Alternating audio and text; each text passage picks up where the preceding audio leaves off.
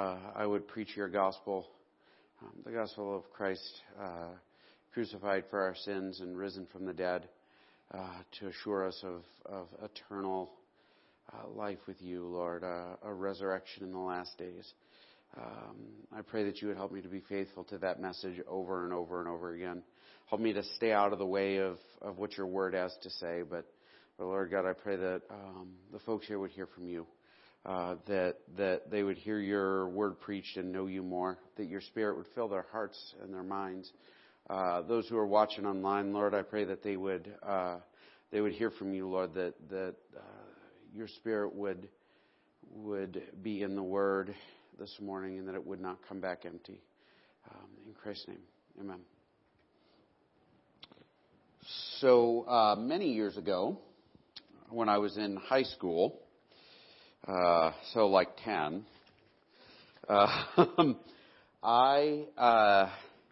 we used to move around a lot. And in fact, actually, because I because my dad was in the Air Force, we would move regularly. And I started going to church in Montgomery, Alabama. And then after about a year of that, we moved to Virginia. And we attended one church, and I actually, I attended with my folks there, and I started going to Bible study at another church across town from where I lived, my house. And that Bible study, I went there for, 3 years. We lived in that area quite a while. It was a long time by my stretch of things. I know 3 years for y'all. Most of y'all lived in the same place your whole lives. But for me, it was, 3 years is a huge amount of time. And so I went to Bible study with these kids, and I'm a high school kid. I'm very immature. And I know a lot's changed, so it's hard to imagine me being really immature. But after several years of going to that Bible study, I got it in my head, because all of these kids had gone to this church their whole lives together. And I got it into my head that nobody would miss me if I stopped showing up. Just, I don't know why. I was insecure or something, and I just stopped going. And it wasn't that I didn't enjoy the Bible study. Actually, I loved it. And I learned a whole lot. Like, it was a huge part of my spiritual formation in my junior high and high school years was attending this Bible study. And it was, it was the kind of deal where you would sit down and go verse by verse through the scriptures, and it answered a lot of questions I had, and there were a lot of people there who I was close with, but for whatever reason I said, I'm just not going to go anymore because I want to see if anybody will notice or if anybody will say anything. And amazingly enough, no one did. And for years I thought, well, that was a jerk move on their part. And it wasn't until I was an adult and I was working in church that I realized that it wasn't a jerk move on their part. It was a jerk move on my part. Because there are all these people who would say, well, we appreciate that you're here, or we love you, or you're a member of our family here, or whatever. And I said, I don't know that I believe them, so I'm going to test. I'm going to see what happens. So rather than taking their word for it, I tested the relationship. When I worked in mental health, you would see folks who would do this all the time. They would never believe that anybody loved them, and so they would test their relationships over and over and over again. Like these husbands who would be standoffish to their wives to see if they would come back, or they'd leave and see if their wives would really care if they were gone, or wives who would yell at their husbands and be really obstinate and difficult to see if they would come back, to see if they would seek them out. And it's just a really immature, broken way of approaching relationships. And I'm starting with this because we're going to be looking at the book of Matthew. I'm sort of jumping the gun here. Usually we do Old Testament all the way through the end of summer, but I'm a week early. We're going to be starting on New Testament this week. We're going to be looking at the temptation of Christ in the desert. And we've actually done this the last couple of weeks, but we've focused on the Deuteronomy side of it, where his quotations came from. This week we're gonna focus on Jesus' words and Jesus' encounter, and essentially what he's tempted to do in this text. And so, like, if you want to have the summary, right? Here's the summary in advance. What Jesus is about to be tempted to do is test, right? Put God's word to the test. Is he really telling the truth? Is this really true?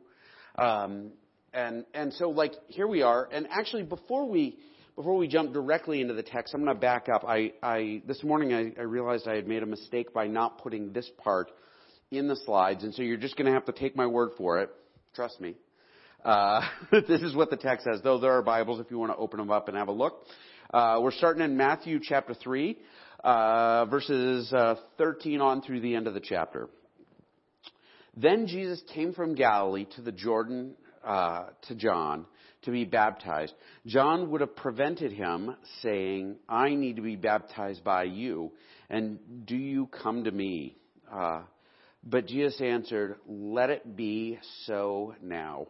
For thus it is fitting for us to fulfill all righteousness. And he consented. And when Jesus was baptized, immediately he went up out of the water, and behold, the heavens were opened to him. And he saw the Spirit of God descending like a dove and coming to rest on him.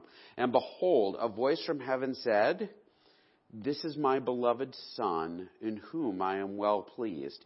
And so what we're seeing happening here as a starting point is, like, right before we get to our section, Jesus goes to be baptized, and the Spirit of God descends from heaven, and you see the Trinity in full display, which is pretty awesome, right? There is one God, but in this moment we hear the Father speak, and we see the Spirit as a dove, and we see Christ being baptized, and like all of this stuff is happening, and God announces, this is my Son, in whom I am well pleased. And so God makes a very powerful statement. Right? He makes a very affirming and like definitive statement. And actually it is a statement that defines how we understand Christ. Like how we understand who Jesus was and what he did. And so this is a big deal. Over the years there have been a lot of efforts. Like one of the first things that disappears when you fall into, like, you look at the big heretical groups, the people who have sort of contorted the scriptures to turn them into something they aren't. The Trinity is one of the first things that folks attack, right? And that's been since the very early days of the church. And this passage is always like sort of a puzzle for folks to solve. Like, how do I make it so that Jesus isn't actually God's Son? And they'll sort of mess with that. But, like, it's pretty straightforward, right? This is my Son in whom I am well pleased. Immediately, so when we pick up in verse 4, then Jesus was led by the Spirit into the wilderness to be tempted by the devil. And after fasting 40 days and 40 nights, he was hungry, which is, sort of goes without saying, right? You give me about 45 minutes of not eating and I'm ready to eat. Right? Like, we live in a very comfortable world. 40 days of fasting is a long time. It is a very difficult period of time to fast. So like Christ, it's actually oftentimes a marker for the beginning of ministry. You see it throughout the scriptures where people will fast for 40 days before they go into ministry, or before they start a new ministry, or they start a new chapter in their lives. And so Christ is fasting, preparing to begin his ministry, and the tempter came and said to him, if you are the Son of God, command these stones to turn into loaves of bread. But he answered, it is written, man does not live by bread alone, but by every word that comes from the mouth of God. All right, so this is the last couple of weeks we kind of covered this. Christ quoted Deuteronomy, right? And Deuteronomy, as you recall, like if you were here those weeks, if not, now you're going to hear it again. Deuteronomy is a collection of sermons that Moses preached at the end of the 40 years in the wilderness. So Israel's wandering around in the desert for 40 years, and they're about to go into the promised land, and Moses gets up and he preaches a series of sermons, and like Deuteronomy is all of those sermons put together, right? And so Jesus starts quoting what Moses said about leaving the desert and going into the promised land, right? There's a parallel here, and we talked about this a few weeks ago, and we're talking about it again. Jesus' time in the desert is Jesus following the path of Israel and doing it better. Got it? So like where Israel, they went into Egypt, into slavery. Christ went into Egypt, like in exile for a period of time. And like here we see Jesus wandering around in the desert and fasting and dealing with hunger and dealing with like trying to devote himself to God, like in preparing for this ministry thing and in advance of being tempted. And like he is doing what Israel did. Only Israel just blew it over and over again. Right? They actually didn't have to be in the desert but just a few weeks because they just had to cross it. And when they got there, like actually not even just when they got there, on the way to getting there, and then when they finally arrived, they blew it over and over and over again. Like Moses steps away for 5 minutes and they're building a golden calf and worshiping it. They arrive in the promised land having seen God wipe out the army of Egypt, having seen God part of the Red Sea, having seen God feed them with manna in the desert. And they arrive at the border, and the first thing they say is, oh, wow, those guys are way too tough. We can't go, we'll get slaughtered. And God's like, you people don't trust very well. And so you're going to hang out in the desert and learn a little bit about trust. Go to your room, except in this case, your room was the desert, which to hear my children describe it, their room is the desert too.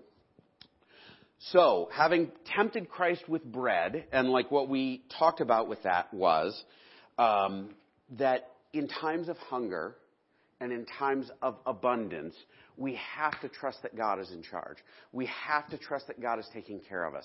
And now we move on, which is what Christ said. He said, look, man does not live by bread alone, but by every word that comes from the mouth of God. He's saying, listen, it's not just food. I have to trust God's promises to take care of me. And God will take care of me even if it seems like he won't, right?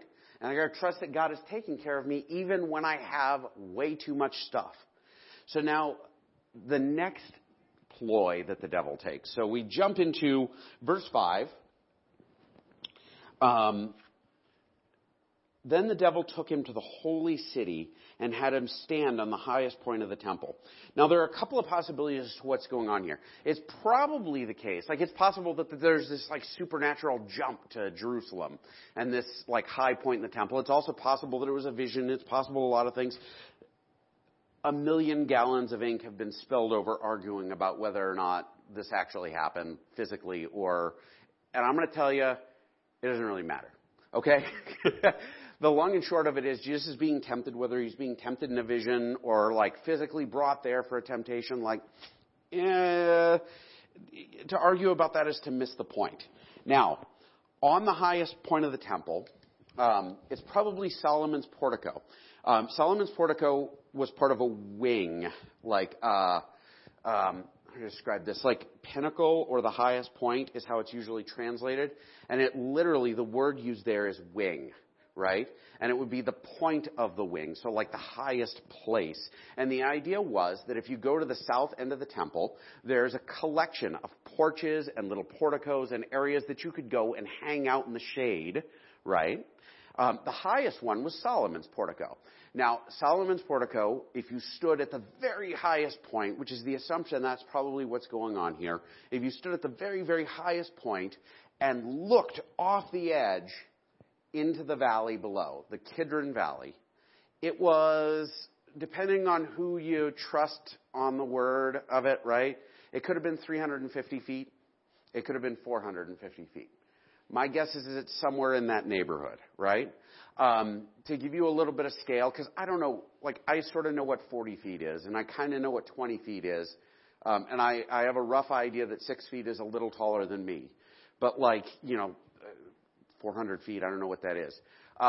450 feet is a 45-story building, right? It's a big building. So you stand up on it and you look down into the Kidron Valley, and it is the rough equivalent of a 45-story building. There are none of those in Big Sandy or Great Falls. Potentially in all of Montana.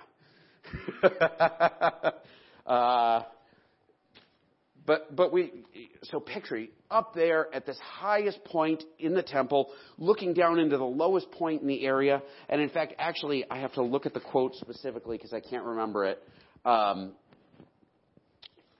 Josephus was a Jewish historian / trader, and he wrote about the Jewish people. And in his, one of his books, he wrote that inasmuch that if anyone looked down from the top of the battlements or down both those altitudes, meaning from the top of the temple to the ground, and then from the ground down into the Kidron Valley, he would be giddy while his sight could not reach to such an immense depth. Meaning, like what Josephus said was, you stand up there and you look down and it is so far you can't see the bottom, right?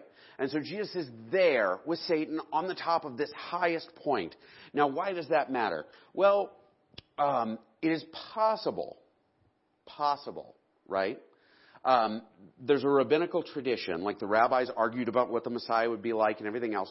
And there's this tradition amongst the rabbis that was very well known, where they believed that when the Messiah showed up, he would show up at on the roof of the temple. And that's how you would know it was the Messiah. He'd be up on the roof. And so Satan took him to this place where, hey, you're on the roof. And if you jump, which is the next verse, if you are the Son of God, he said, throw yourself down, for it is written, he will command his angels concerning you, and they will lift you up in their hands, so that you will not strike your foot against a stone. So now he's up at the top of the temple, and he says, listen, throw yourself off, right?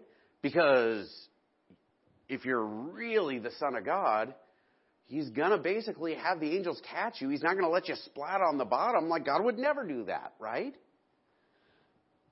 Now, there are a few things going on here. First off, if you are the Son of God, if we flash back, same thing was started in the previous verse, right? If you're the Son of God, turn these stones into bread.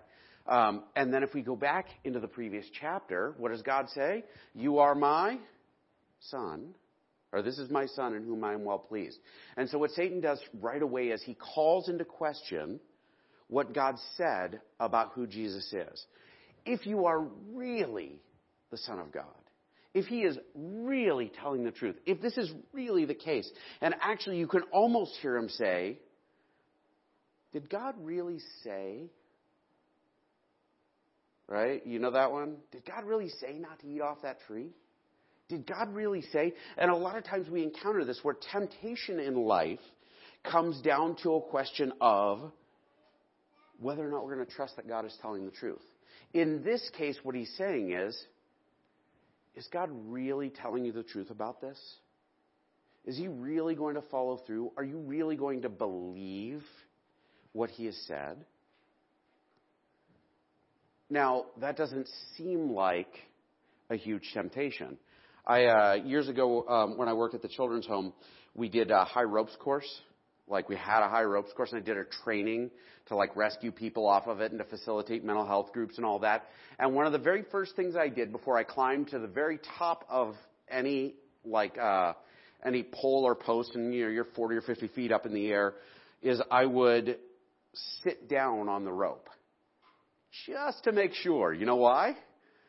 Because it's a good idea to test the rope at 5 feet 11. Thank you.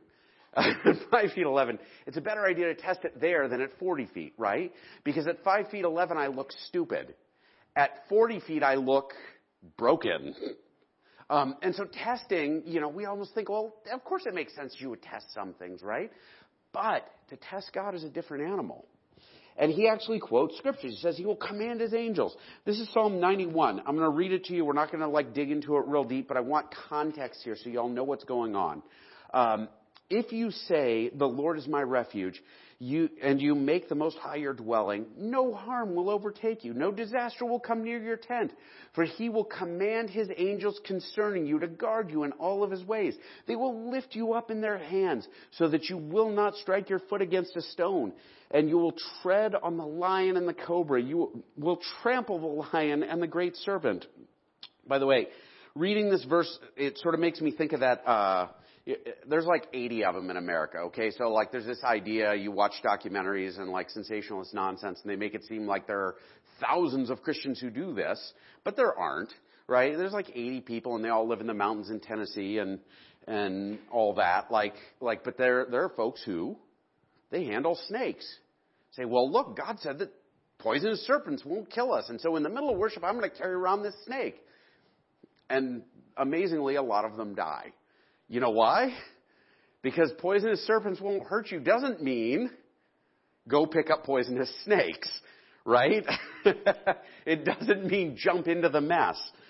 All right. Did I lose my passage? What happened? Because he loves me, says the Lord, I will rescue him. I will protect him, for he acknowledges my name. And he will call on me, and I will answer him. I will be with him in trouble, and I will deliver him and honor him with long life, and I will satisfy him with the show of my salvation. So what Satan is saying is, look, God promised all of this stuff, so why not try it out? Right? Why not try it out? There's a great movie, and it's kind of sacrilegious, so I'm not encouraging you to watch it, but I really like it. It's Bruce Almighty. Is this movie where Bruce is played by Jim Carrey, and he is given all of God's power in a little corner of the world because he says that he could run the world better, right? Which is, most fallen people say that. And basically he uses God's power to completely wreck the world. But the very first thing he does is he wanders around and he just does stupid things to see if he can, right? He's like, well, look, I'm going to walk on water. Let's see if I step through this puddle. And I'm going to, do this. I'm going to do that. And it's all dumb, right? He turns water into wine. Hey, watch me do this like a magician. He tests it out. And at the end of the day, it's easy to put God to the test. It's easy to put God to the test and say, well, look, God said he would do this. Maybe I should see if he means it. And it seems harmless, right? But at the end of the day, to approach God in this manner is a lot like me and my Bible study. If they really mean that they care about me, I should not show up and see if they, actually care. And basically by doing that, I'm announcing, I don't care that much about you. I care so little about this relationship that I'm going to play with it to see what will happen. In this case, it is, are you sure God is going to do it? Why not force him to? Why not force God to act in a way to demonstrate his power? There's a possibility. Now, this is there are a lot of possibilities. And I imagine I think the point of this is about putting Jesus in the same place as Israel, right? I think that's the point. But there's a possibility that there's a second layer to this, where the rabbi said, hey, the Messiah is going to show up on the roof of the temple, right? Now, anybody could show up on the roof of the temple, right? I'm guessing it's not that hard to get up there because it's probably not. People went on the roof of things all the time in ancient Israel because a lot of times it was cooler up there than everywhere else. So it's probably not a big deal. However, if you threw yourself off and angels caught you, that'd be an attention grabber, wouldn't it? Not only could you force God's hand, you could shortcut the whole process, right? If you can do anything, why not? Why go to the cross? Why have God pour his wrath out on you if you could skip a few steps? Because the rabbis will see up there, the priests will see up there, and they'll be like, what's this moron doing on the temple? Oh my gosh, he jumped off. Oh my gosh, he's flying now. Nope, those are angels carrying him. He's probably from God. Shortcut. I love shortcuts.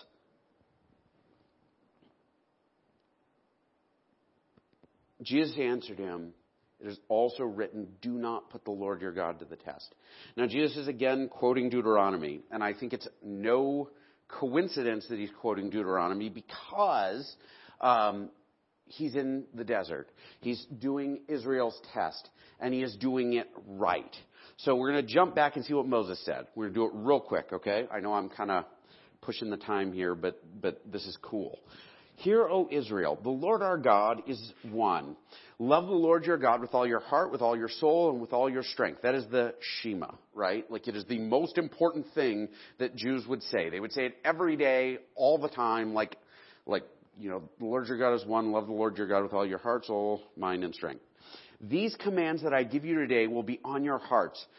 Impress them on your children. Talk about them when you sit at home and when you walk on the road and when you lie down and when you get up. So Moses is saying, talk about this stuff regularly. Make sure your kids know it. Make sure you're saying it out loud all the time so it is right in front of you. It needs to be such a big deal that you tie them as symbols on your hands and bind them on your foreheads.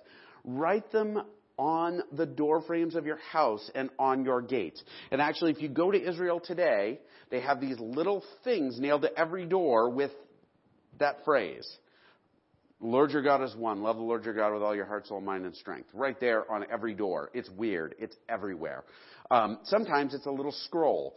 If you go to the Wailing Wall, you'll see all of the Hasidic Jews there. And you know what they have? Little boxes tied to their foreheads. In fact, actually, I was on an airplane over the Atlantic Ocean, and at 4 in the morning or whatever time it was, I woke up, and all the Hasidic Jews were walking up and down the aisle in a big circle with these boxes tied to their foreheads. And they were praying this prayer because they took it very seriously. You know why? Because we have to remember this is a big deal. This is a big deal. Live by it. When the Lord your God brings you into this land, so this is Moses talking, he swore to your fathers, to Abraham, Isaac, and Jacob, to give you the land with large, flourishing cities you did not build, houses filled with all kinds of good things you did not provide, wells you did not dig, and vineyards and olive groves you did not plant. Then, when you eat and are satisfied, be careful that you do not forget the Lord, who brought you out of Egypt, out of the land of slavery. Fear the Lord God and serve him only, and take your oaths in his name. Do not follow other gods, the gods of the people around you. For the Lord your God, who is among you, is a jealous God, and his anger will burn against you, and he will destroy you from the face of the land. Do not put the Lord your God to the test as you did at Manasseh. Now, that's really important. We all recognize that, right? Do not put the Lord your God to the test, which is what Jesus is quoting. As you did at Manasseh, be sure to keep the commands of the Lord your God and the stipulations and decrees he has given you. Do what is right and good in the Lord's sight, so that it may go well with you, and you may go in and take over the good land the Lord has promised on oath to your ancestors, thrusting out all your enemies before you, as the Lord said. So what Moses says, he gets up and he's like, listen, all of this stuff is a big deal. Believe it's true, trust it, and don't test it like you did at Manasseh. Now, Manasseh is this weird Hebrew word. It means testing. Because what happened, and I'm actually going to skip over it. I was going to read it, but we're kind of pushing time here. What happened was, if you go back to Exodus 17, I recommend reading it on your own. It's kind of a cool account. Where in Exodus 17, they're walking through the desert, and the desert is hot, and it is also kind of dry, right? And so you got like 1 million people wandering around in this hot, dry climate, and the very first thing they do is the very first thing that my kids do whenever it's time for bed. I am thirsty, and I want something to drink, and I want something to drink now. Mind you, at this point, they have already been fed bread that appeared out of nowhere. So God's feeding them. God has parted the Red Sea and rescued them. God made the firstborn of all of their enemies die, including all their pets and their livestock and everything else. Like, God is taking care of them in huge, obvious, and miraculous way. There's no way they're going to doubt it at this point, right? No stinking way. And they get there and they're like, man, we're thirsty. And then they start complaining to each other. You know what? I bet God is going to let us die.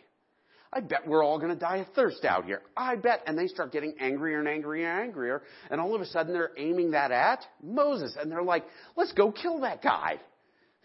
He's such a jerk. He dragged us out of slavery. He saved us, rescued us, made us insanely wealthy in the process because everybody paid us to leave Egypt.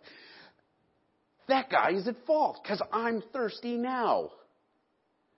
And so they start getting ready to go and kill Moses.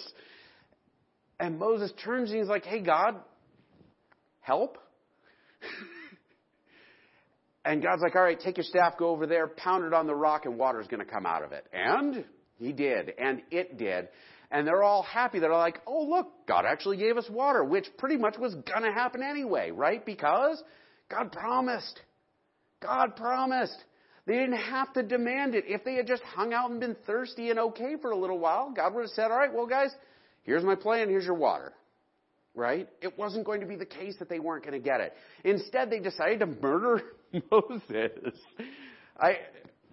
And to hear my children talk at bedtime, they'd probably kill me if they needed to, just to get that glass of water. Or vice versa. And so what happens is Moses steps away and he calls the land Manasseh and Meribah, which mean testing and quarreling. And there's a judgment on them. It's like embarrassing to them. And so when Moses gets up and he's doing this sermon, he's like, hey, remember your failure at Manasseh. Remember what you did. Remember, God would have taken care of you, but you had to test him and you made clowns out of yourself. Do not do it again. Just trust that God is in control. And so, having failed that, Jesus faces the same thing. And Jesus does it without failing, without screwing up, without like dropping the ball. Like Jesus manages to do this without doing what they did. Because he turns, he says, listen, God said I'm the son. I'm his son. Like God said it, and I trust him, and I believe him. God said that he would take care of me, and I believe him. And that's enough. I did not include the verse, and I'm kind of annoyed with myself. So what do we do with this? Because this is a big thing. First off, know that what we're being given here is an understanding of how a relationship with God operates apart from, like, the temptation that we encounter, right? We trust that God is going to feed us. And we look for him, like, more than we look for the things of the world. Like, it's important to find bread, but it's more important to find God, right? It's more important. God will take care of you because he's promised. Does that mean you don't go to work? No. You still go to work, right? Unless you go into ministry and then you hang around. No one's awake. I throw jokes in to see if people are awake or if I'm still funny. So, he starts out with, look for God first more than anything else, right? You want to see marriage fall into trouble, like people who are married, you want to see if their relationships, like the thing that really begins to get in the way. Very, very common. One of the most common things that gets in the way of a healthy marriage is chasing after stuff that is not your spouse, right?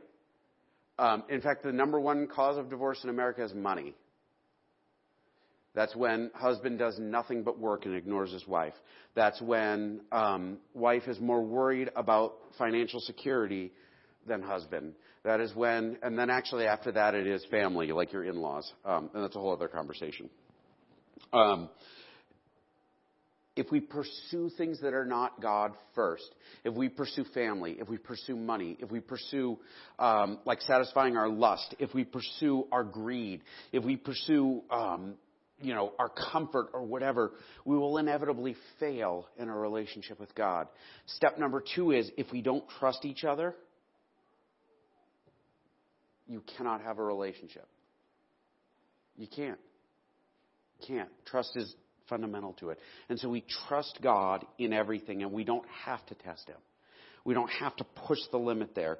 The passage I wanted to include is 1 Corinthians, actually. And in 1 Corinthians, what Paul talks about, he compares Christians to Israel.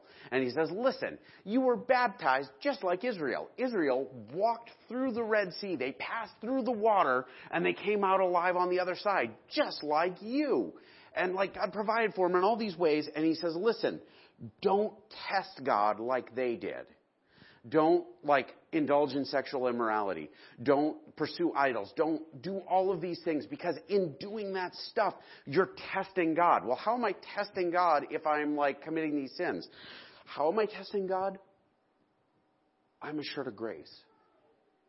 The most important fundamental promise that we receive in our faith is God's going to forgive you. Or God has forgiven you. In Christ, because Christ poured out his blood, because he was broken for you, you are forgiven. How do we trust God in those moments? Like, how do we trust the truth of that? We trust it's true and we don't run after temptation. Right?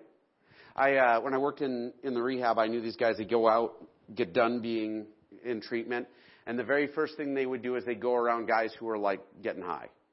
Or they'd like go and hang out in a bar. Actually, I met a guy. He was an alcoholic, recovering alcoholic. And we're talking about like, oh, well, I finally got a job. Really? What are you doing? Working in a restaurant. Really? What kind of a restaurant? Just an ordinary restaurant. Really? Can you tell me more about it? Well, okay. So there is a bar, but I won't be working in the bar. And I'm like, so you're going to stand every day next to the bar. 'Cause why? Well, I could probably fight it. I know I'm strong. I know I'm recovering. I know I'm this. I know I'm that. You know what happens if you go into your temptation? Eventually you're going to fall into it. I walk past the pile of cookies on the counter enough times. You know what I'm going to do? I'm going to eat them all. Right? It is the truth. Temptation, the thing is, the closer you are to temptation, the more likely you are to fall in it. And so what Christ says or what Paul says, he says, listen, you were promised grace. You were promised forgiveness. Now trust it. And don't trust it by pushing it. Trust it by living it. Don't pursue temptation. Don't sin that grace may abound. Don't this, don't that. Follow Christ. Belong to Christ. Now, I could test the love that I have for my wife every day by going and hanging around with strange women. You think she would approve of that? No. I can test my love for God by putting myself in temptation, by committing sin after sin and knowing he's just going to keep forgiving me. Acceptable? No. I'm going to close in prayer because the kids are getting restless and everybody else is asleep. My challenge for you today is to look at your life, to ask yourself this straight up. Is God's word something that you trust? And do you trust it in a way that prompts you to live in a different way? Are you pursuing Christ? Or are you wandering around knowing that he'll come get you when the time comes? Are you sinning knowing that grace will abound? Are you hiding from the truth of this? Let's close in prayer. Heavenly Father, come to you this morning and just ask that you would be with us. Ask that you would, I think I was all over the place today, and I know that you're able to speak despite me. And I ask that folks would heard from you, Lord, that folks would have heard the words I had to say, the scripture preached and the gospel preached, and that they would have said, man, I'm pushing the limits here. I'm walking the line here. I'm testing God in these areas of my life. I pray that you would give us grace and wisdom as we deal with that. In Christ's name, amen.